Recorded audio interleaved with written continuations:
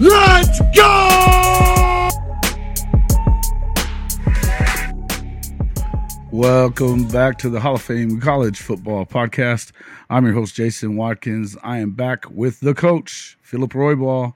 And if you love college football, you're definitely in the right place. So before you forget, smash that red subscriber button, like our videos, and don't forget to ring the bell so you don't miss one moment of the Hall of Fame College Football Podcast. Welcome back to the show, Coach Philip Roybal. Happy New Year again to everybody who is in our comment section already, and thank you for joining us once again. Coach, how you doing? Man, doing great. Just trying to get, like I said, back into the swing of things, and a little bit sad that the football season has come to an end with college football. But there's a lot of things that happen between now and the start of the season. So, yeah, listen, there is a ton of stuff, and there's still a ton of stuff to talk about after that game last night. I guess as a Big 12 guy, you kind of got to hope that it's a game a little longer than this through the first part of the second quarter. And I guess the main thing that I would have to say about all that was that really you would have hoped that you could we're going to talk all about that, Mike, all about that. Listen, again, man, just to me, I guess I would just start with that question, Coach. What does this mean for the Big 12 moving forward? Obviously, once you have Texas and Oklahoma leave this conference, who's going to carry the flag for the Big 12? Did last night do anything to make you feel like there's anything good coming of this? I didn't. I truly didn't. I think with Texas and OU leaving the Big 12, I think that's a big gap to fill. Right. Both of those teams have, usually been there in the top. Even Texas, when they're down, they're usually still making waves. But I just don't see it. And I've told you before, I see Baylor headed in a downward spiral. Texas Tech. Now, I think Joey McGuire's doing a good job at Tech. To me, they're kind of on the rise. Right. But when I look at the Big 12 overall, I don't see anything good right now. Right. And you just kind of hope that, hey, it was, to give a little bit of love to TCU is obviously to get a win over the Big 10 like that. I feel like the Big 12 was probably the second best conference this season overall, because when you start looking at just the competitiveness of it, and then of course the fact that they get into the championship game. Now, when you get in there and you get smoked 65-7, it doesn't do a lot for anyone's, feelings of what it's going to be moving forward. Well, now, go ahead. At the end of the day, Jason, it just shows us all. And I don't like to taste this spoon of what we got fed last night, but right. At the end of the day, it just tells us how much separation there is between the SEC and the other programs in the country. Listen, and I kind of felt like even the week before, whenever Ohio State had its best chance to beat an SEC team, in view of the fact they're in the dome, being able, there's no elements to deal with. That offense was going to be able to click on all cylinders, and you still couldn't get it done with Georgia really not playing its best game. No. Last night, Georgia comes out and they just stick it to TCU, and I kind of agree with you, BV. I think that that's kind of what I said midway through the second quarter, was that it felt like the lights probably were a bit bright, and it was just too big of a situation for a team that hadn't been there before, hadn't really tasted anything like this, to be able to withstand something that defense is just, even their freshmen, that freshman defensive end, he was in Max's guts all damn day. Just all day. And this is a freshman, a true freshman. This was supposed to be, they had 5 guys in the first round a year ago, off of that defense, and they didn't miss a beat. You know, they took a team that, you know, and a Heisman finalist and made them look like a junior varsity. And it's just kind of tough to, you know, it's tough. It's tough to watch, but you know, as good a job as I think Sonny and his program did this first season at TCU, it makes me wonder how much of it was you got a little momentum and then you were able to kind of push through. But what are you going to do in a year when you got a new quarterback, a lot of new guys, a lot of new faces? They didn't recruit great as far as, you know, what it looks like is the overall rankings. They're going to have to rely on the portal in a lot of ways, you know.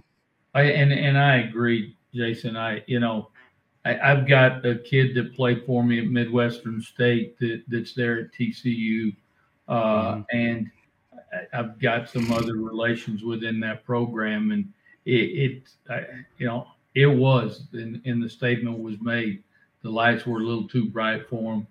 And you'll remember back you and I having these conversations. I don't know if I mentioned it in here, but I thought TCU got lucky in about 3 ball games that Lady Luck was on their side and pulled them through. And I've even made this statement. I want to see what next year looks like. Can you put back-to-back years? And I mean, to me, well, to everybody, they were a true Cinderella team. Sure. But I, as much as I love my guys that are there, I don't think they can put back-to-back seasons like they did this year as far as wins. Right. And Robert, I couldn't agree with you more on this thing here. It's something that I saw the Outlaw said that a little bit earlier today. You know, Kent State went in and Missouri went in and gave them more of a game than what they got out of TCU. Now, again, they weren't playing in the same type of a ball game or the same type of bright lights to do that either. Right. So, I mean, it's kind of oversimplification to look at it, but truth be told, you can't hardly do that, guys. It's matchups. There's so many different things that happen, and it's hard to say. Well, sure. Prairie View A&M played Alabama 12-6 or something. I mean, it doesn't match up that way. I used to have to deal with that crap when I was coaching. I was just shaking my head. Yeah, and you have to think about it. When you're the national champions and you come in number 1 to start off the season, and you have already had some big wins which they already had, where they had really thumped Oregon first right out of the blocks. They beat the brakes off of Oregon. They really hadn't been tested. You get a game. It's real easy to see them overlooking Kent State. It's really easy to see them overlooking Vanderbilt or Missouri or some of these other programs. And then, of course, but when it came time to really put their stamp on something like, say, the Tennessee game, they were not tested in that game. And Tennessee was as good as they've been in 20 years, so they weren't tested in that one. Then you figure, it's just a different deal. But again, I understand where that comes from. That you would like to see more of a game than that. And de facto, it looks like the national championship game was played a week before that with the Ohio State game, because I felt like firepower-wise, they were really the only team left in it that was going to be able to maybe put up enough points to deal with the onslaught that you were going to get from Georgia. And even defensively, it felt like to me, and I don't know, maybe you have a different take on this, but I kind of felt like they took some chances on some coverages and doing some stuff like that it turned into touchdowns, and then it got out of hand. And so then maybe they could have been a little more vanilla on defense and just kind of kept it all in front of them. Maybe they stay in it a little longer that way. But in the end, I feel like they were just overmatched. And that's exactly right, Jason. I mean, they did take some chances. There's no doubt. As I was watching the game, I'm thinking, boy, that's a big risk, and boom, there goes a touchdown there. But let's be realistic, and I think they knew this too. They were overmatched, and for them, so you kind of have to take those chances. Even during the season, going back to those times they got lucky, they rolled the dice and they won. But last night they lost on every one of those, and again, the talent level they were facing you knew if you rolled the dice, you could lose big, and they did. They lost big. Right. Listen, and yeah, I think you're right on that. But Mike, so looking at this, am I wrong for saying Stetson Bennett should have won the Heisman? Yes, you're wrong. I don't look, and if I was going to give the Heisman to anybody else but Caleb Williams, it would have went to Max Duggan. In view of the fact of the team that he took and put them in that position. Now, do I like Stetson Bennett a lot? I do. Is he a great story for having gone back to a junior college and all that kind of deal? Yeah.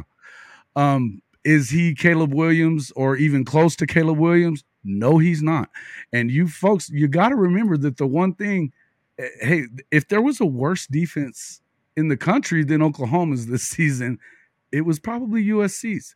And so, I mean, look, for Caleb to be able to will them to as many games, and we saw it a year ago when he was a Sooner, that is a special football player. And as much as I know a lot of you guys do not like Caleb Williams because he left, and look, I've got my own little issues with it too. You know what I mean? And being an OU fan, I'm not a fan. I'm not a fan of him anymore at this point. And especially after some of the stuff that happened with the Utah and the painting the fingernails. And, I feel like he could be a little more classy. But let's not get it twisted that the dude was the real deal.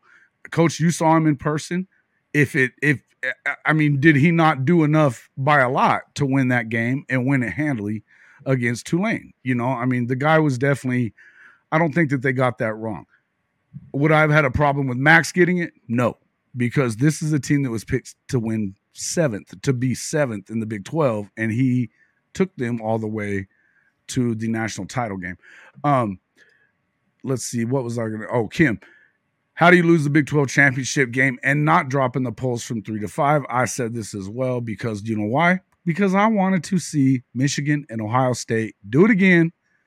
Let's see on a neutral field how that goes. And then allow that. That's going to give you the best matchup in the national title game, I felt like. Because obviously TCU didn't have anything for Georgia. And I think 99 times out of 100, that's probably exactly what happens is what happened last night. I think you could have had a better game. And I don't understand if you're that committee and you know damn good and well what that would have done to your numbers to put Michigan and Ohio State up against each other again.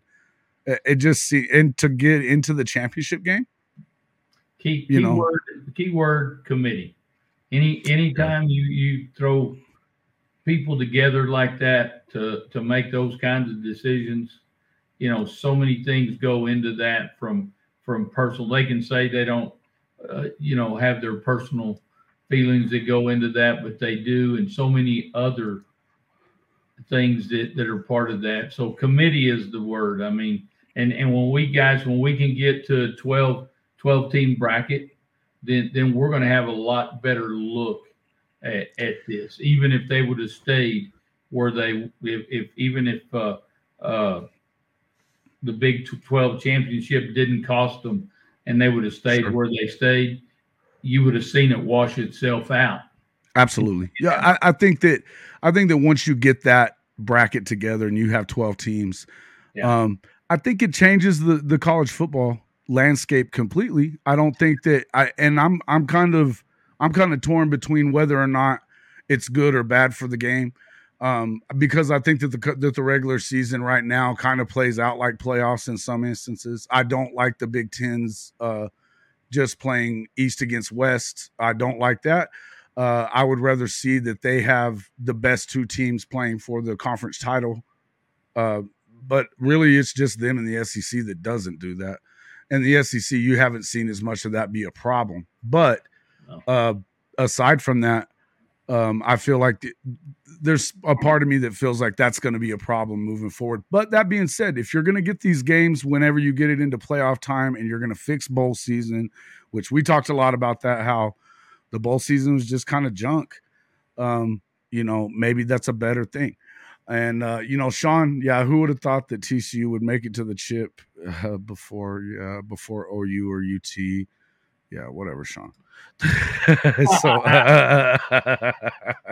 no, Sean is my friendly neighborhood troll. We love him here because he talks more trash than anybody else that comes in. We appreciate it. And you're even going to give me a little kudos for admitting that. Okay, well, look, I don't have to like it, but I have said this plenty of times. Caleb Williams was the best player in the country this season. That's it. That's how I feel about it. Again, let's see. I don't think making it 12 teams matter because the SEC will still run with it. And here's the thing about that is now you're going to almost guarantee that you're going to get minimum of 2 SEC teams into that tournament every year. And the chances are you could get 3. And hey, maybe that's what you need. What's wrong with that? If they're the best conference, what's wrong with that? Right.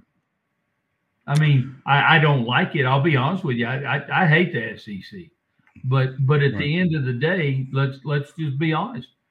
Let's put the best 12 in and let's rock. Listen, and roll. Man, they have definitely proven that they're the best conference.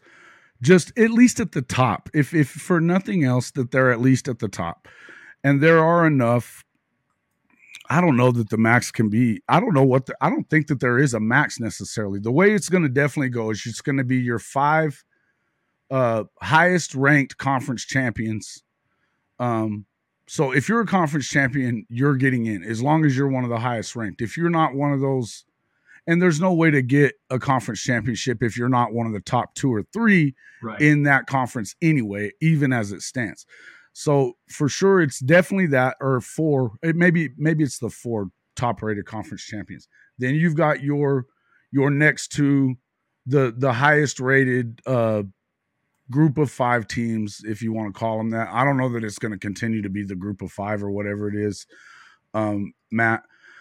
But I don't believe that you're going to get 5 SEC teams in. I don't know that that's possible, but I mean, I guess this is something we're going to be looking at, and it's probably going to change a little bit between now and 2024 when this goes into effect.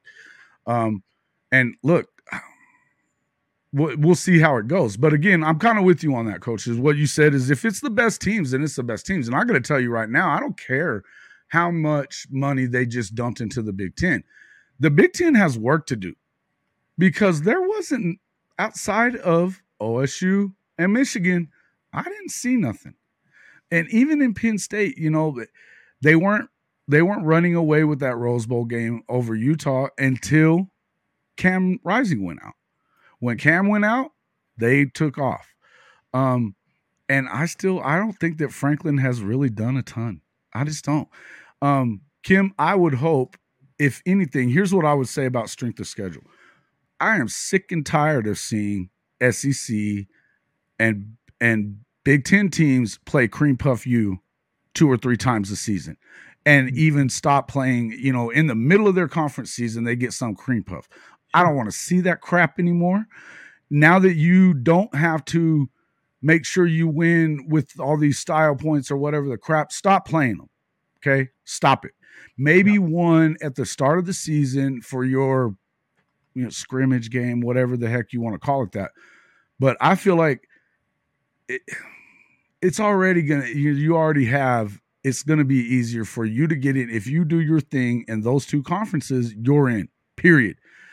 So stop playing these don't play the UNMs of the world. Stop playing the HBCU universities if you're UCLA and USC and all these other teams. I don't want to see it. I don't want to see it. And I just don't think that we don't trash. Amen. Yeah.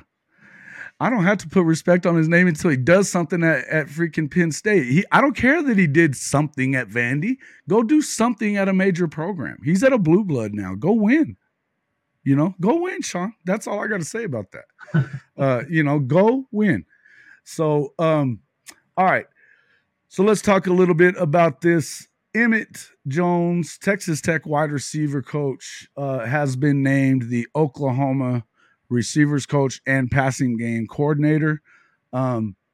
This is obviously a new development. It's not new as far as knowing that there was going to be some movement on this. I don't see. There was going to be some movement on this as far as that was concerned. I think that a lot of people felt like LaDamian Washington was not really prepared for that position. And let's be fair, he wasn't put into the position in a good situation. You know, when Kale lost his job for doing what he did in that meeting room that day, that changed things. I feel like there was at one point that it looked like there was any number of guys that could have come in and been the receivers coach. It felt like Malcolm Kelly was probably going to be the guy until you start hearing that him and Schmitty hated each other. And so that wasn't really going to happen. There was also, you know, some other names that have been floated out there. Everything that I know about Emmett Jones is that he is some heck of a football coach. I know for sure that Texas was high on him. They were trying to get him as well. This was actually a big coup for Oklahoma to be able to jump in there and grab him before somebody else did, because it sounds as though he was high up on it, and apparently he almost had that North Texas job. Something fell through, but that was as a head coach. So you're kind of getting him on the up. He apparently his connections in the Dallas-Fort Worth area with high school coaches are huge, and you know when you're wanting to recruit the best players out of Texas and you need to keep your footprint there, that's a big deal. That's a big deal, and that's one thing I think that everybody kind of felt like LaDamian was probably a little over his head when it came to recruiting and that stuff. Right. Well, you know what, Emmett and I actually have something in common, Jason. We both coached at Dallas Skyline. Is that right?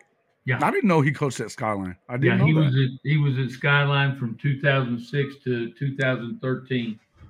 Wow. And before that, he was at Lincoln, Dallas Lincoln. And then before that, he was at Seagoville High School there in the Metroplex. Okay. So was he was head coach at all those places, or at least? No. He at Skyline he was an assistant coach.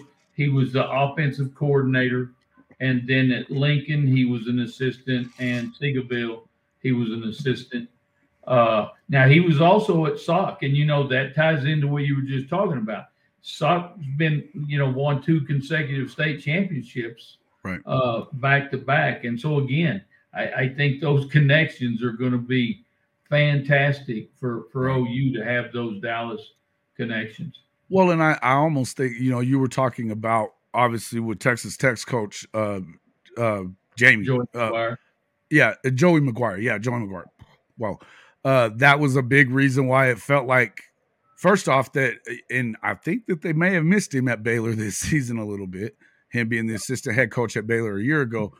But I think that was a major reason that him being a back-to-back, state champion as a high school coach in that area. And where was it that he was at? It was, dang it, it would have. Is it where K1 went? Anyway, yeah. So, but he was a winner in 6A football, and so obviously his connections were there big. Right. None of this hypothetical. Okay, so we're gonna have to throw this up here real quick. Now this is super trolling. This is super trolling. You should have to put money in the freaking kitty to say this stuff on my show, Sean. The little heart there, the super chat. You need to punch that real quick. And folks, just to let you know, Sean, I want whatever you're drinking. I need some of that. Yeah, I don't think that Sark even believes this crap right here, Sean. Not even Sark. So yeah, right. Okay. Maybe I think you might have got your numbers backwards. I think it could be 0 and 14. I have a hard time believing they'd go 0 for, but I wouldn't be surprised to see him do another 8 and 4 year. In view of the fact, and this is just Sark, man. He is that guy that is. We've talked about this a bunch. He's a 500 guy. I think that he's gonna have. It's gonna be one of those deals. Yeah, well, definitely the analysts will tell you that every offseason, but that's because they love them at ESPN. They love them at ESPN. So, but yeah, listen. I feel like, yeah, this is fine, Nate. You know what? Real quick, we'll just go to that. I don't have a problem with it in the first of the season. I said that. If you want to do that, your first game, second game, whatever, fine, do that. But what I'm talking about is when you get in the middle of the conference season and then you kind of you have a big game and you schedule that cream puff in there in between Tennessee and LSU if you're Georgia or whatever it may be. I don't want to see that, or I think Tennessee was the one that did that, but between Alabama and LSU or something like that. But in any event, and then you define cream puff too. I mean, golly, you shouldn't be playing FCS teams or just don't do that. Exactly. It's one thing to play. Hey, look, if you want, it's one thing to play New Mexico State, New Mexico, even Arizona, whatever you want to. I mean, if these are, and those guys are New Mexico State, obviously play in lesser conferences, but to me, they're Division I. Okay, right. I don't want to see you playing an FCS 1AA team, midway through your season. I just don't want to see that. Or during your conference play. Mm-hmm. Well, defining a Power 5 team, I don't know that there's a Power 5 anymore. I feel like as soon as the Pac-12 jettisons UCLA and USC, and as soon as OU and Oklahoma or OU and Texas are gone, those other two, I mean, really, those. I know that you replenished some with some decent teams, some good programs when you figure BYU, UCF, even Cincinnati, Houston. But I really still feel like this is a lesser conference, and I just don't see it, man. I just don't see it. I have a hard time with it. But I think that had TCU done something, had they made a game of it, then maybe you have a chance to recruit a little better. But I think that in view of the fact that they already hadn't really recruited that well with the season that they had, tells you something, that it's not going to change things a whole lot. Nope. If there was a team that I feel like is probably going to be at the head of the class, the more I think of it, in the Big 12, that's going to be a year in, year out contender, it's going to be UCF because of the fact that they recruit in Florida. They have the largest fan base or alumni base in the country. They have the largest enrollment in the country. They have the most access to be able to be good. That being said, I just don't know that you can keep up, period, without being in one of these major conferences. And it's looking more like a Big 2, a Power 2 than it is anything else to me. I still feel like you're going to probably end up with 50 to 60 teams somewhere in the near future that are going to make up these two conferences, 30 in each conference, whatever it is, 25 in each conference, something like that. And those are going to be your FBS, whatever you want to call it, playing for the national championship. The other conferences are going to be in some kind of a, I guess it would be FCS, 1AA, whatever. It's the haves and the have-nots. And let's just be serious about it, folks. It's been that way anyway. Yeah. It's been that way anyway. The chances of you winning a national championship from anywhere aside from the SEC or the Big and I know the ACC with Clemson's done it, but I don't really see that happening anymore either. Maybe because of Miami and what they're doing money-wise, I still feel like all that's going to really end up happening is you're going to end up, whatever these teams are, there's some of them are going to get sucked into the Big Ten, some are going to get sucked into the SEC, and then the rest of them aren't. I've felt that way a lot when we were talking about a realignment and all that stuff, that it just felt like to me, in the end, you're going to get the best teams from what was the Big 12. They're going to be SEC teams. You'll probably add a couple from the ACC as well. Some of those ACC teams will go up north and play in the Big 10 as well, because they're just, some of those matchups fit better, right? Notre Dame should be a Big 10 team. Because their natural rivalries are in the Big 10. They are stamp dab in the middle of that conference. They should be in that conference. And I know there's a lot of reasons why they're not. I know a lot of the reasons why they're not, and they're stupid. But, and I get it. Why, if you're Notre Dame, you don't have to do it. So why would we? But I think once you say, okay, well, we're going to take away your opportunity to get into this playoff, then they got to make a move. Oh, I give a lot to Swarbrick for keeping it together the way that he has, as long as he has, for them being independent. But I just don't see that being something that you can do for a whole lot longer. I just don't see it. Again, talking about this, just to go back through some of this with Emmett Jones, I feel like this is a good move for him. I know that wasn't the first name that people were wanting to hear for this position. I think that it's pretty clear that he has that he's definitely put his stamp on it. I know that Joey didn't want to see him go anywhere. I think that it hurts Tech's recruiting probably more than anything else. Yes. Yeah. And you know what? And I hate to say this, but a lot of times, guys, at that Division I level, you'd almost rather hire a great recruiter than a great coach. Absolutely. I mean, it's just the way it is, and I've seen it before. I've coached against some guys that went from Dallas Carter to the University of Texas that couldn't coach themselves out of a wet paper sack. But they could get a coach. They could get a player to come to their school. Dallas Metroplex, and by the way, Joey McGuire was at Cedar Hill. That's where he was. I couldn't remember. I remember now. Yeah, you're right. Okay, so look, I think it's a big move for them. So part of me, I wanted to see LaDamian get his, and I think he's going to get his shot. It's just not going to be now. And when you're a program like Oklahoma that's trying to rebound and you just don't have time to bring him up to speed, I think kind of piggybacking off of what you just said, Coach, I think LaDamian was a better coach than he is a recruiter. And so therefore, that's a big part of what it was, because LaDamian just got through playing football as a receiver. This guy obviously knows what it takes to be a good receiver. Sure. I just feel like it was probably one of those deals where recruiting wise, he didn't have his chops yet, Well, and I'll tell you this, Jason, I've seen some of the greatest players go into coaching and they suck. And you just made the statement. He just got through playing, he knows how to be a great receiver, but sometimes that translation doesn't go into it either. Sure. So everything I've heard, though, the players all liked him. We could say there were some things that they didn't do well on the receiving side of things but I don't know that drops really has a bunch to do with that.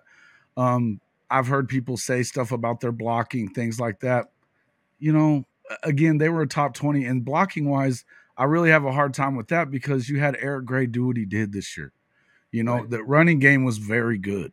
So I just feel like it was a lot more about, it was definitely more about the fact that he wasn't really up to speed recruiting wise. When the drop off is Cale Gundy to him, Cale Gundy recruited Adrian Peterson. He recruited, Samaj P. Ryan. Dede Westbrook. The names go on and on and on and on and on. Yeah. So the recruiting wise, for his brother not being able to recruit at Okie Light, he could sure as hell recruit at Oklahoma. So, just thinking about that, if Oklahoma State really wants to, I think maybe that's the reason why they haven't made that hire yet, because I think that Mike likes to be able to tell everybody that he can't recruit with Oklahoma. And if his brother comes in there, they're going to know he's been full of shit for 20 years. So, oh man, I don't know.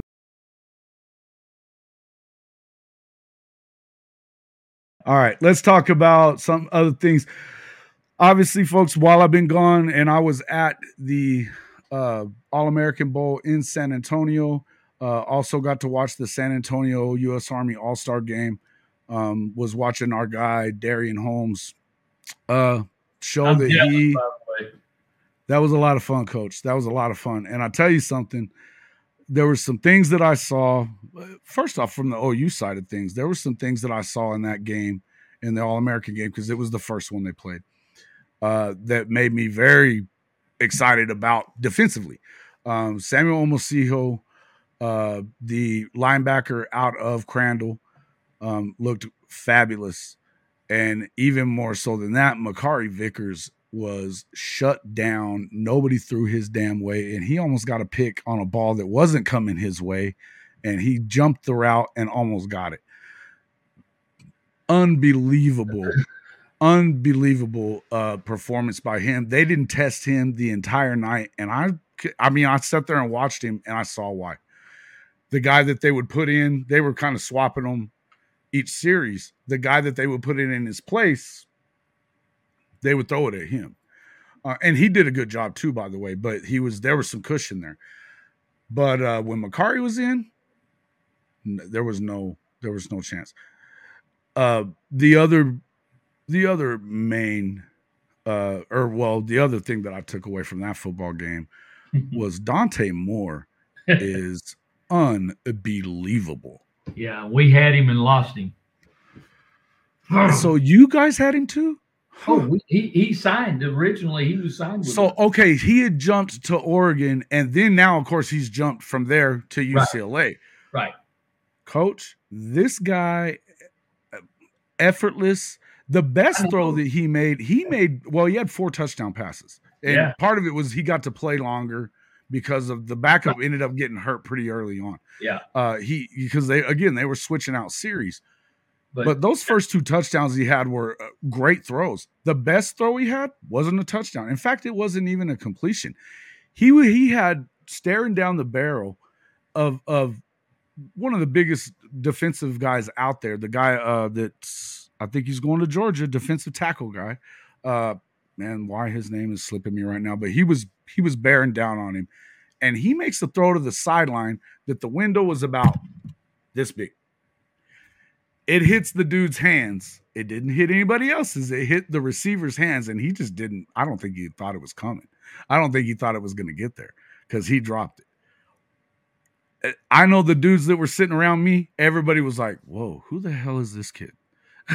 And the guy was unreal, unbelievably good. So I really felt like, man, I'll tell you what, I just felt like he was super impressive. And to think that I think, what is he, the 4th or 5th rated quarterback in the country? I'm not going to get into all this Arch Manning stuff I mean, he hasn't really had to compete a whole lot because of who he is. I know he goes to the Manning camp. He wasn't in Elite 11, all that. We could talk about that all day long. Bottom line is somebody loves him, right? To make him the number one thing. But if he's better than Dante Moore, and Dante Moore went up against Jackson Arnold in Elite 11, and Jackson beat him in that. Yeah. Now, of course, you're not getting tackled at Elite 11. So, that there's a difference. And obviously it's a different game. I'm telling you what, you saw it. I know you saw it in the game, Jason. I mean, he's elusive. I mean, he you know what? And like you said, he's got people bearing down on him, and that's what I continue to see in the All-Star game. He had people bearing down on him, and he just sits in there cool, calm, and collected. And flicks that wrist. In there. Yeah, and it comes out quick, and he's incredible. I mean, I cried when we lost him. Man, that's a big loss. That's a big loss for them because I tell you, now obviously we were going to talk. Obviously, Dylan Gabriel coming back, as we talked about, that was one of the things in the last show we were talking about that was important for Oklahoma to get him to come back so that you don't have to rush Jackson in. That allowed your guys to go in and get a quarterback, though. I mean, without having anybody really chasing after him. In Wake Forest, say his name for me again one more time. Sam. Sam. My mind just went blank on. Mine did too. When you turn 63, guys, your mind tends to do this to you. In any event, Sam Hartman. Yeah, Sam Hartman. And that guy, he's going to be a good one. But, I mean, even that guy, I mean, I think maybe year one you probably want to go with Sam Hartman. But if you could have Dante Moore, I tell you what, I didn't think a whole lot of UCLA and its chances once it gets out of into the Big Ten. I got to tell you that Chip has proven to be a hell of a coach in the past. Now he's got some kind of weapon with him. Yeah. I would not count that. In fact, I like UCLA moving forward a lot more than I like USC. Yeah, I agree. And I'm not a Chip Kelly fan by any means, but you know what he did with turning Oregon around and what he did there. And he's now that he, like you said, now that he's got a weapon, he's going to be that UCLA team's going to be pretty tough. No, this is what happens when I'm on hiatus. What happened? I wasn't really on hiatus. I've been sick. You're right, but what happened? What happened? You know how he is, Adela. Hey man, it's been and I had a great trip. The other thing that I had a blast with, obviously there, getting to watch Darian play, man, and it kind of seemed, that he won receiver of the year, by the way, Texas high school football receiver of the year. That's beating out every one of those top level receivers that are going to big programs. He blew them out. The closest guy to him was 10,000 votes behind him. So Jason, where's he ending up at? Right now it's I think it's still there's a lot of interest. As you know, with everything with the portal and all this other stuff going on, it's kind of hurting these high school kids a little bit. Number one, especially if you're an under the radar guy. Right. And he was that. And is that. I don't understand how he became under the radar to even start with. Some of this stuff, I'm not positive that I should really say this on the air. What I would tell you is, first off, I want to make it clear that none of it has to do with Darian at all. Right. Darian has a 3.7 GPA. He was ready to rock and roll as a junior, and just got buried on the depth chart. It's all there was to it. They just never really gave him an opportunity. What I would tell you is the guy that he got buried behind, there was some kind of a flap the year before with the coach that got fired. They brought this coach back in.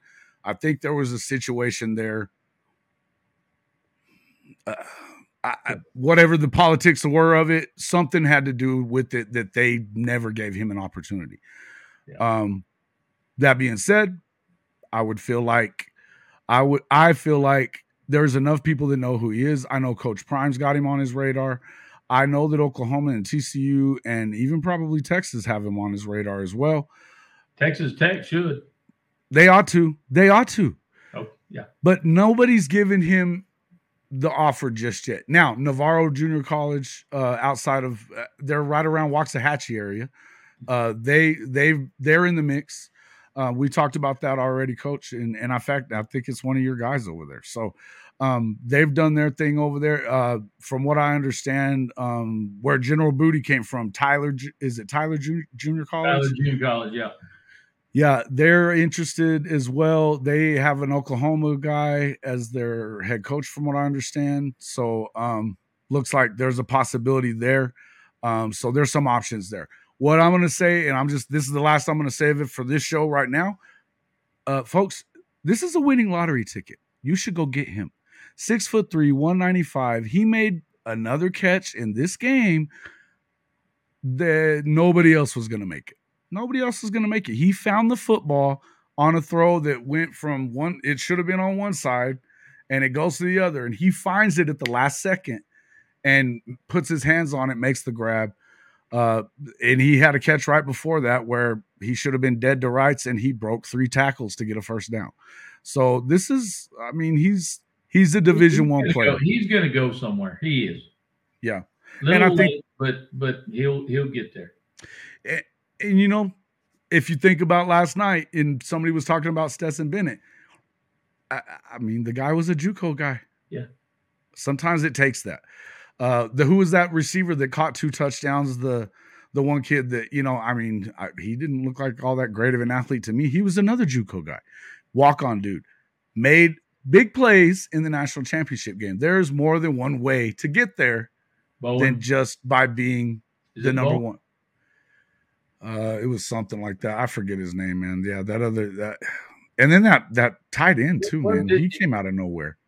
Who's that? The tight end? They're tight end from Georgia too. Oh, yeah, that's who I'm thinking of, the tight end. Yeah. So, although I disagreed that he was the best tight end in the country. Right. So PJ was a man among boys at the Under Armour All-American game. He got, I think, a sack and a half, a bunch of hurries. And he was doing that all week, Kim, all week. As a matter of fact, there were 7 Oklahoma players in the Under Armour game. You had 4 more that played in the All-American Bowl in San Antonio. The 4 being out of there was Sammy Omosiho.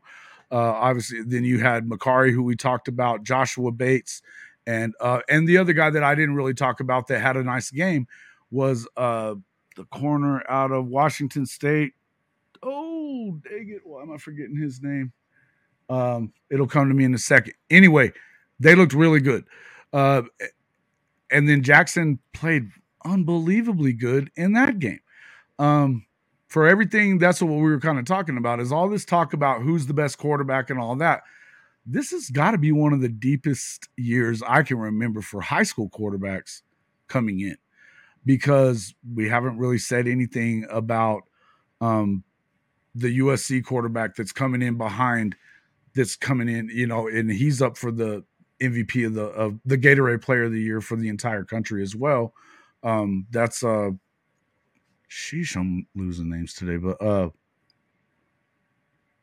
man, I'll remember that again when I'm not trying to. But anyway, again, I'm rubbing off on you, brother. There's a lot of guys that are playing very good football, but what I could tell was Dante Moore. If there's a guy that's better than that in the country, if it's Jackson, whoa. If Jackson's better than that, which if he outshined him at Elite 11, he's at least up there with him. That means that they really did get an amazing find in Jackson Arnold. Same thing being said for some of these other guys. And look, if Arch Manning is really better than all these dudes, that he's the number one dude, Malachi Nelson, James, thank you. Malachi. Yeah. Malachi Nelson, that's the other guy and I can't imagine that he's better than Caleb Williams, but everything I hear is he's unbelievable. Then you had whatever that kid's name that they gave him $10 million to go to Miami. He's out of like Seattle area too. Man, there's a lot of McConkey is who you were talking about. What and Jason, we picked up a quarterback out of Tennessee. Trying to think of his name, Minchie. Yep, Minchie. I'm really just the film I've watched on him. I'm pretty impressed with him. I think I see some correlation between the quarterback that you got to see in Dante. Dante Moore. I don't say his name anymore because I'm pissed off at him. They must have dropped a hell of a bag of cash on his ass for him to go to Oregon down to UCLA. Yeah, no, there's no doubt. And again, he's gonna make a big difference there. He is. I mean, and look, I mean, there was some other good quarterbacks there. There was nobody close. The guys from the Lone Star College, they were asking me what I had thought about. Let me see something real quick here. They were asking me what I had thought about that other kid from Texas, and he just didn't really do much. But Logan and Christian were asking about him. It was Austin Novosad. And he, first off, getting the football off was a problem for him. The West was really overmatched in that game. Oh, yeah. Really overmatched in that game. Yeah. But you had some good players in certain positions on the West. But when it came to defensive line and then quarterback play, it wasn't really close. And why Dante played on the East team, I'm not positive, but he was, man, I'm telling you I didn't see anything like it. Now, looking at that Under Armour game, Jackson played well. That one throw, that touchdown pass that he put on that back shoulder throw that he made, that was a throw. He definitely has the arm, and as Jimmy was saying over there, he also has really good, he runs pretty well. And maybe not like some of these guys, but he runs it really well as well.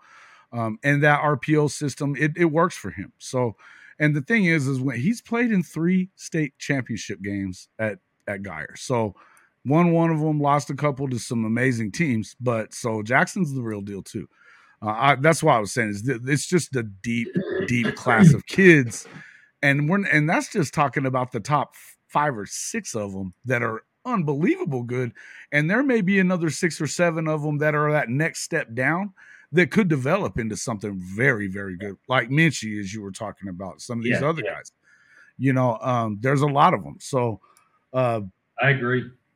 I think college football is in good hands. If you've got one of these guys coming up, you're going to have a chance. You just are. I'm telling you, I think there's probably 20 guys that could really play well at this level.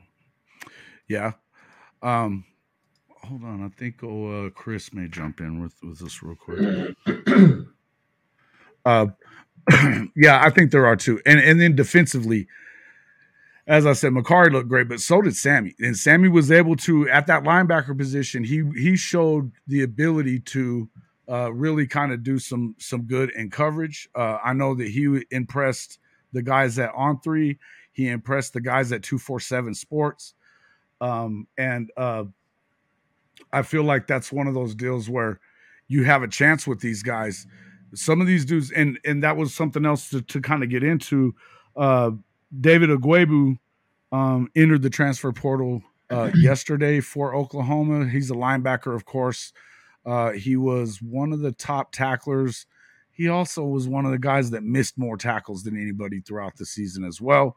But he's going to be transferring, and it looks like he'll have a year at least, maybe 2, of eligibility wherever he lands. That is going to give some guys like Omosiho.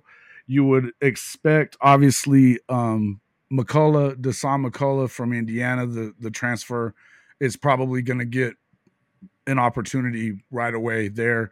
I think there's some chance that he may play some edge as well. But I would also say that for any of us, and I know I was one of these guys that was really wanting to see what are we going to get out of Jaron Kanak, and when are we going to get it out of Jaron Kanak. I think that you're going to find out is he ready to rock and roll this next season because of the fact of that. Yeah. Listen, yeah, James, and you're right. Listening to they were talking about how you could see SEC linebackers in Big Ten. You could see them, right? Smaller and faster. Big Ten were bulkier. That's normal. That's pretty normal, right? But yeah, and Samuel, well, I think he weighed in at 215, something like that. So that was Journey Jones. Thank you so much for your subscription. We appreciate that. But again, he looked really good. They really weren't throwing a lot his way. He also got some pressure from some of the different blitz packages that they sent that way. Not many got home with Dante anyway, and he was definitely on that other side of that. But there were some things that I felt like he did a good job. But again, I feel like with Kanak, you're gonna get a chance to see what's up with him. Kobe McKenzie and Kip Lewis also are going to be another one of those guys that I feel like are probably going to get some opportunities. Linebacker wise, obviously with Danny Stutzman, he was the man that you wanted to see kind of make a step. It did take him a part of that season, but to me, he was the one linebacker that you really could depend on this season if you were Oklahoma. So he'll be back. I'd like to see what Kanak's going to do. I think that everybody's been kind of looking forward to him as far as his athletic ability was concerned. I mean, as a quarterback, an option quarterback in high school, and then, of course, playing linebacker, he wowed everybody with his video. There was a reason why he ended up. And, Nebraska really, really wanted him, and we ended up with him at Oklahoma. So I think everybody's kind of hoping to see him get in there a little quicker. Also, let's see, the new wide receiver. Yes, I was going to bring that up as well. Let's see. Yeah, so Andrew Anthony Jr. from Michigan, he comes in. He will be a junior coming in this season. He looks good, man. He's 6'2", 190. He's got some speed on him and some quicks. It seems as if he played a little bit more last season than he did this season for Michigan, which is probably the reason they saw him going into the portal now. But I also feel like that a lot of this is going to have to do with possibly the fact that, with this new receiver coach coming in, they're able to pick up some of these guys out of the portal. I think the depth, and then there's another guy that they're looking at possibly adding in Tyrell Borden. He's 6'7" as a receiver. So, I mean, that's a big boy. Yeah. We'll find out what he's about to, and it's not a guarantee yet, but it looks like he's pretty close to signing. The other addition that I would be remiss not to bring up would be obviously Rondell Bothroyd yesterday, that defensive lineman from Wake Forest, game record type of guy. I know there's been some discrepancies on his size. He looks like a defensive tackle to me. I've heard that he's 280 something. He's listed at like 258 and 250. If he's at 258 and 250, he's an edge guy. But that's not what they recruited him as, from what I can tell. It's as that 3 technique, looking for him to be in that position. One thing I know, the dude gets to the quarterback. So they are building some depth there. I think people have forgotten about the fact that they did get Lacey out of Notre Dame as a transfer, a grad transfer. So we're going to see him come in. You know a lot about him from the defensive tackle position. He was definitely good there at Notre Dame.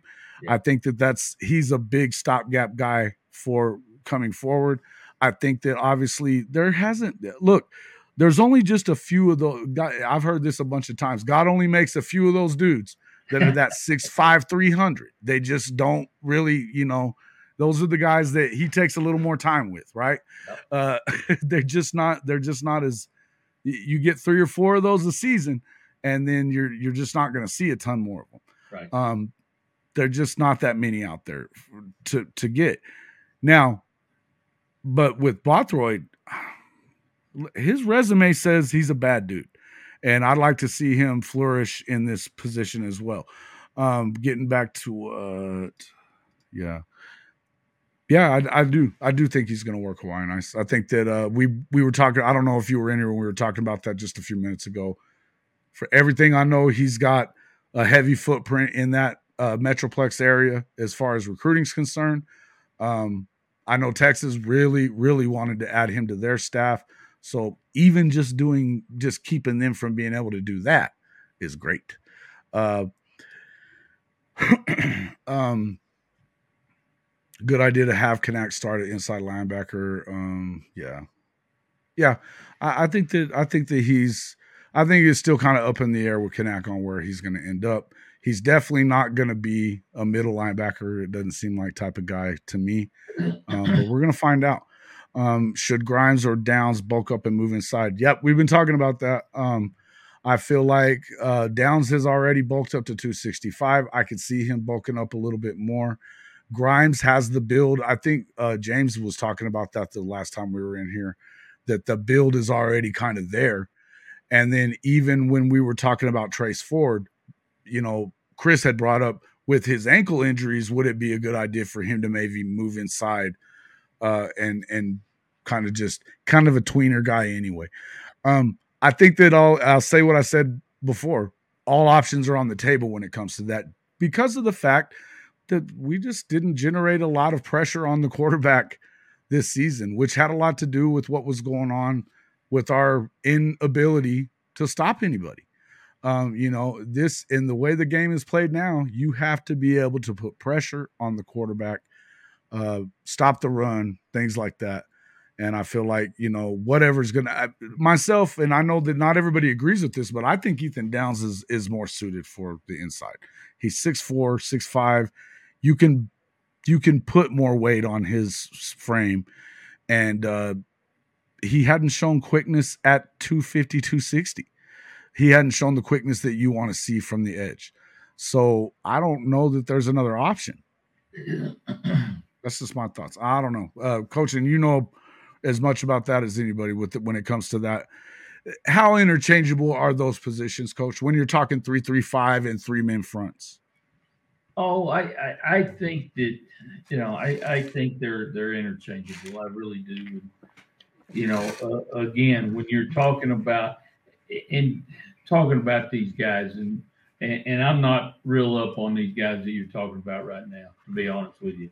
Yeah. Uh, as No, y'all I knew are. you wouldn't be, but I was just talking in general. How interchangeable are most of these guys? Oh, they're very interchangeable. I think, and again, I mean, you can even you can put a light guy down at the technique positions. He doesn't have to be 280 or I mean, it depends on their strength. Sure. Obviously, if they're playing on the edge, if they're an edge player, that they've got some great agility, good feet. You can take advantage of some teams with somebody like that with quick feet on the inside. So to me, they're very interchangeable. Now again, the technique that they use at those two positions is something that is different, and therefore makes it a little bit tougher. But if you got a smart kid and he can play both. Right.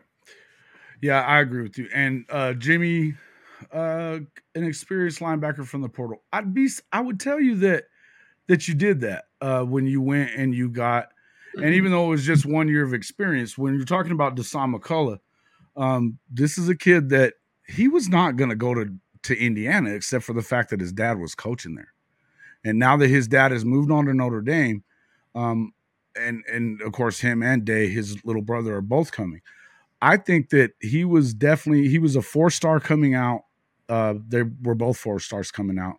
He was one of the better defenders in the Big Ten as a freshman. And so I think that, and here's the other thing. How much more experience do you think is out there? Because most of these guys that were really good have been gobbled up. Yep. And particularly at positions of need on defense and places like that, the linebacker position, your defensive line position. There's again those technique guys, the guys that we're talking that are those 6'5", 200, 300, or I mean 290, 300-pound guys that God doesn't make as many of. No. They're already gone anyway. So obviously, you've got another recruiting class next year that you would expect is going to be right up there again. You're seeing the importance that Coach Venables and his staff are putting on that position, and for depth, because you would think if they did really well as anywhere this year, it would have been at the edge position. You got Taylor Wine coming in, obviously, PJ Adebawari. You've got. And they already had some guys that you thought they were, and even you would think that McCullough may be able to do some edge rush things as well, and third down, certain things like that. I feel like you're seeing that this is the direction they're going in, and really what you need, if you can do about what you did this season on offense, as far as it be a little better, but if you're in that top 20 and you can just get down into that top 50 of defense. I think Kirk was talking about that the other night in here. If you're in the top 50 on defense and the top 20 on offense, you're going to make some noise, particularly in the Big 12. You're going to make some noise. So that gives you an option. Are they going to be ready for the national championship next year? Probably not, folks. Probably not. Okay. I would think that year 3 and 4 would be those years that you would hope to see that. But I would tell you, what I saw from the linebacker, and again, Omosiho, he did a great job in coverage. He was able to he does a good job of reading what's coming from the offense as well, getting to the football. And then with Makari Vickers and Josiah Wagner was the other guy that was in the All-American Bowl, another cornerback. He did a great job. He was making some big hits and he's a 5'11", 5'10" guy. He made a couple of big wow hits, those ones that everybody in the crowd goes, ooh. You just kind of hear the collective ooh. He laid the wood a couple of times, and we're talking about a cornerback. So to me, yeah, a lot of people want to see him go. He ain't leaving yet. He's not. I don't see it happening. He's only losing 1 or 2 games a year. I think as crazy as those Ohio State fans are, no, it's not happening yet. I think that they're going to give him another year or two. I know that a lot, if you talk to Ohio State fans, yeah, most of them want him gone. They were pissed about him whenever they lost to Michigan. one loss, but they played above their head in the semifinal game. If you ask me, they did. And I'm not a Ryan Day guy, so no. But I feel like that. I told you I thought they were going to get blown out. I did too. And I said this before. I think that Ryan Day is Lincoln Light, but it may be the other way around. But I feel like they're kind of the same guy. That they're just not too sure on the rest of that. Do not sleep on Jacoby. You're right. He was another one of those guys. Everything that I have heard, Big T, was that all the guys that played in the Under Armour game were impressive. Jaquez didn't get a catch or anything like that, but and I don't know, I'm not sure what that was all about. I didn't actually get to watch it that much, but but I do feel like a lot of people were talking about Jacoby. A lot of people talked about PJ Adebawari a lot. They were talking about Caden Green being pretty much a wall that you weren't getting around. Nobody was getting around him. And then Lewis, another linebacker we got coming next year, folks, being Lewis Carter. Yeah, from another Florida guy that looked unbelievable good in that game as well. So everybody that I saw or heard about anything that has played in these games, and I'll be honest with you, I have a hard time watching the offensive line in games. Even on television, you don't watch it a ton. But I hadn't heard anything bad about Josh Bates.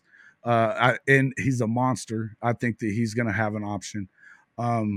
Yeah, they all played very well. Jacoby, is he going to play on both sides of the ball? I'm doubting it, man. I'm kind of doubting it. What's going on? Lincoln Light. Yeah, I've been calling him that for a while. In any event, I feel like some of these guys are, they're going to really kind of show out anyway, or they did show out. So all of them kind of did. I'm excited about it. I'm not able to change these. I don't know what's going on with these, but we're just going to stay at Lincoln Light for a while, I guess, folks. But it's meant to be. Lincoln. Yeah. I don't know if you guys are still here or not. Still showing everybody here. I don't know what happened. I had a glitch on my internet. It's still showing as being up, but I had to connect through my phone. So it was the man upstairs punishing you on the Lincoln Light. That's possible. That's real possible. Yeah. So listen. Sorry about that, guys. I don't know what happened. The modem still says it's on, so I'm not sure. I'm connected through the phone as of right now. Let's see. Yeah, nobody showed the show where it is just you and you're all alone. So appreciate it, guys. Appreciate your hey, listen, if you'd like to make sure we don't have too much more of these, hit that little tip button or something like that there. Help us continue to bring you great stuff week after week. I hope everybody's subscribed. I've seen some new subscribers. And again, I hadn't really got to talk to anyone before after the show the other night. We actually did hit our 1,000 subscriber mark. We are now monetized. You are able to do the super chat, some of these other things, but you can always help out the way that you always have with our Fanatics deal there. Also having the obviously the podcast merchandise all that stuff will be in the description as well whenever I finish this video too. But I appreciate everybody for sticking with us. I'm super excited about the way the show has kind of taken shape. We only started just a little about 6 months ago, and between Bryce and myself and now Coach, it's been a lot of fun. So I appreciate everybody kind of sticking with us and being as loyal as you guys have been. I appreciate it.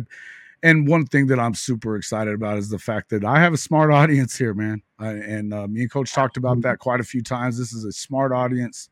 You guys get it. I appreciate that.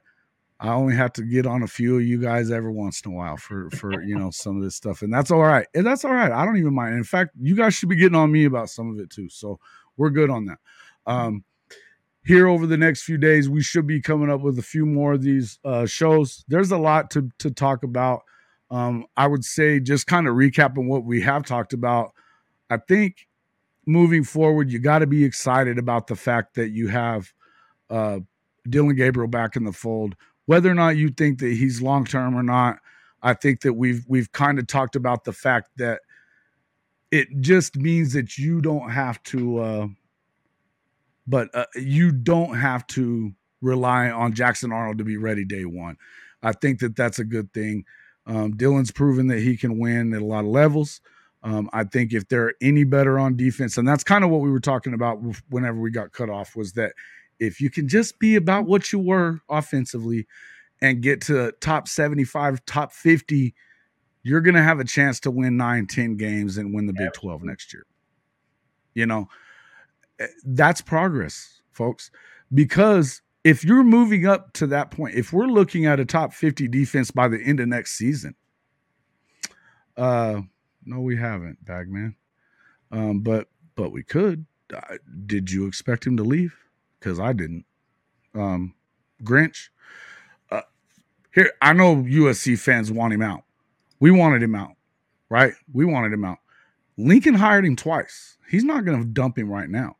Not only that, but they actually got the guy from Texas A&M. They talked him into coming out there. And I don't know how. But they talked him into coming out. The defensive lineman from A&M that we talked about, we were talking about him on the last show. But again, look, they're going to give him another opportunity. And the truth of it is I don't think that Lincoln has any desire to get rid of the guy. He likes him. So should he be? Yeah, I would. He wouldn't be my coach. But then, it just is what it is. I think it is going to take some time when it comes to Oklahoma. There's a ways to go. But that being said, you see it moving in the right direction. This is the best recruiting class in Oklahoma history, particularly on defense. You've got some positions of that. Peyton Bowen's another guy we didn't really talk about in that Under Armour game. He had a hell of a game.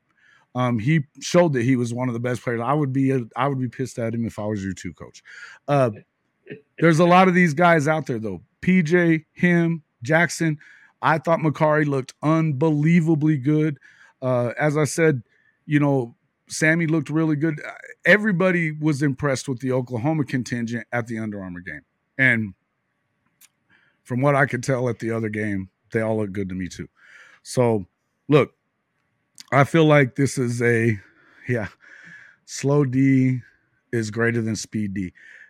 I would change slow to big D. Well, maybe not big D, but big defensive players would be what I would talk about. You need some big boys, the big nasty dudes, man. That's what's going to win. And the one thing that we hadn't really said, and this is where I was I think as an Oklahoma fan, and this is something, and there's a lot of Tech fans around. Kirk was on with us this last time around. There's a lot of guys that love the air raid. The air raid is still not proven that it can win shit. Okay. It hasn't, because of the fact that it doesn't really help out the defense. And you just have yet to see any of these air raid coaches get a nasty defense to go with it. I don't know if it's because defensive coaches that are really good don't want to be there on an air raid if it puts them in a bad position, or that's their belief of it, or what it is. But I know there's not been an air raid national champion yet. There hasn't, aside from Oklahoma with what they had, but they had a hell of a defense. That would be the only one that you could say you've had an air raid national champion, because aside from that, you haven't. Nobody in the Leach tree has won that. So, I guess aside from, size over lack of stamina. Now, what I would say, and this is one of the things that I guess I'd have to agree with Kale on, As a defense, you could stop them and get some rest. All that stuff about you don't get rest, from these guys that don't have sustained drives, blah, blah, blah, blah, blah. Well, go out and get a 3 and out every once in a while and you'll get plenty of rest. That's part of it. But that being said, I would tell you that as of yet, aside from 2000 when Coach Stoops won his lone national title, and of course, Leach wasn't still there. So I don't know. Mangino did run the air raid. I guess you would call it that. But I also know that they had a leftover really nice defense. And I think that had TCU won it this year with their air raid, a lot of it would have had to do with the fact that they had a nice little defense too. It wasn't as good as the Georgia defense, obviously, but it was good. I'll still stay with defense wins championships and offense wins. I think that's, yeah. And listen, that's clear. You got to have a defense. And again, even if it doesn't necessarily have to be a top 10, but look, for as good as those offenses were at Clemson, is that why they won the national title? Because I don't think it was. It wasn't Deshaun Watson that won that for them. I mean, he was good. And I believe that so was their next guy. What was really good about those teams was that defense. They shut down amazing Alabama offenses in both of those national title games. Yep. Shut them down. So, yeah, I'm with you. I think that there's got to be a good mix. And I think that you're gonna see less and less. I think the offense that Georgia has, it's explosive, and I kind of feel like it was similar to what you saw at Michigan. It wasn't Ohio State, it wasn't, of course, USC or even Oklahoma, but what it was good, and they've got studs all over it. Quarterback notwithstanding for Georgia, I don't think that he's just a super athlete. I think he's a good player, But even Kirby knows that you got to play some offense, and they have hella good running backs. They're gonna, but it starts and ends on defense with them. It still starts and ends on defense at Alabama. It still starts and ends on defense at LSU. That's how it is. Well, hey, on display last night, the air raid was there, and they let the air right out of it. Yeah, they let the air right out of it, folks. I am not sure how long we're going to stay. It seems a little glitchy here. I'm going to go ahead and call that an evening for us tonight. I appreciate everybody jumping in, talking to us. Don't forget, if you haven't already become a subscriber, please do so. We'd appreciate that. Hey, folks, let us know what you think. Obviously, you can see me there on Birdieman at BirdiemanDub on Twitter. You can also leave it in the comments, things like that. Let us know what you want to talk about. We can, some of these subjects going ahead of time, now that the season's over with, there's no more football to be played. We can kind of dive into some of these subjects a little bit more. Let us know what you want to hear. We are efforting more guests, obviously, as we move forward.